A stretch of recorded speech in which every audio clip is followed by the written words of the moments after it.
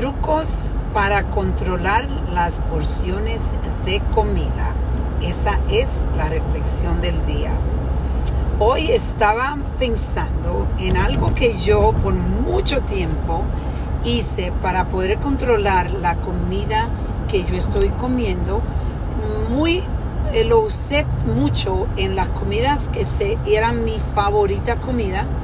Cuando yo la ordenaba, se me hacía difícil tener control para no terminar el plato completo. Entonces, este truco es donde tú decides cuántas. Le voy a hacer un ejemplo. A mí me encanta el apple pie, el pie de manzana con helado y bien caliente, y me encanta ese dulce. Usualmente no soy muy dulcera, pero sí me encanta ese dulce. Entonces lo que yo decía es, voy a comer 4 cucharadas del apple pie, y después de eso destruía el apple pie.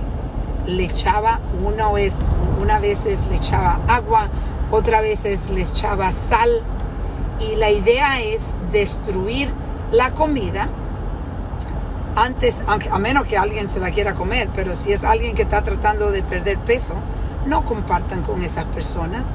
Dicen, bueno, es que hay que comérselo todo porque lo ordenamos. Hay mucha gente que están pasando hambre, pero en realidad tú te estás destruyendo tú, porque las porciones que la mayoría de veces en los restaurantes especialmente dan son extravagantes. No hay que comer tantas de las porciones que nos dan. Entonces esto te ayuda a poder disfrutar lo que a ti te gusta comer, pero a la misma vez decide ya no más. Y yo creo que eso es una de las cosas más difíciles para las personas que sufren del peso, ¿verdad? Que es un sub y baja. Muchas veces se le hace difícil perder peso. Yo creo que ese truco lo puedes usar en cualquier comida que tú vayas a comer. Lo otro es, por ejemplo, a mí me encantan las papitas fritas, y lo que yo hacía era que yo más o menos decía o la mitad o menos de la mitad, y ya después que terminaba le echaba agua y la destruía. Eso es uno de los trucos que yo sé que para mí al principio, cuando quizás no tenía tanto control, me ayudó muchísimo. El otro es, hay que tomar la mitad de todo lo que usted come. Usted dice, voy a comer la mitad de todo lo que yo ordeno. Porque de nuevo, cuando usted va a un restaurante o cuando se va a servir en la casa, entonces sírvase en un plato más pequeño. Y esto es algo que en realidad es algo que es fácil de entender. Y uno dice, no, pero eso, yo entiendo eso. Pero muchas veces no los tenemos presentes, porque la comida a veces es una forma de nosotros escapar de los momentos difíciles, y lo usamos mucho como un escape. Entonces tú tienes satisfacción instantánea, pero lamentablemente el daño que se hace es un daño largo. Para mí, yo creo que estas son cosas que definitivamente me han ayudado a mí a crear una forma de comer donde no me siento que estoy a dieta.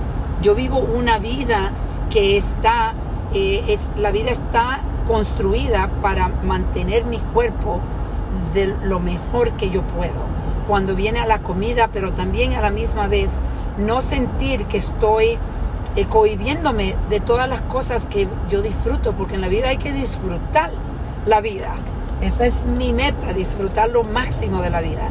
Pero a la misma vez hay que entender de que tenemos que buscar las porciones que son las porciones que necesita nuestro cuerpo, no nuestra mente.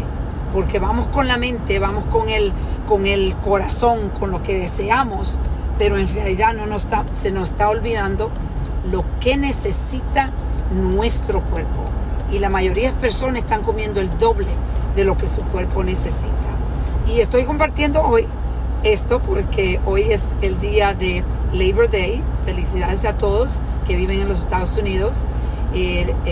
Feliz día de la labor y espero que lo disfruten, pero siempre hay una oportunidad de reflexionar y reconectar.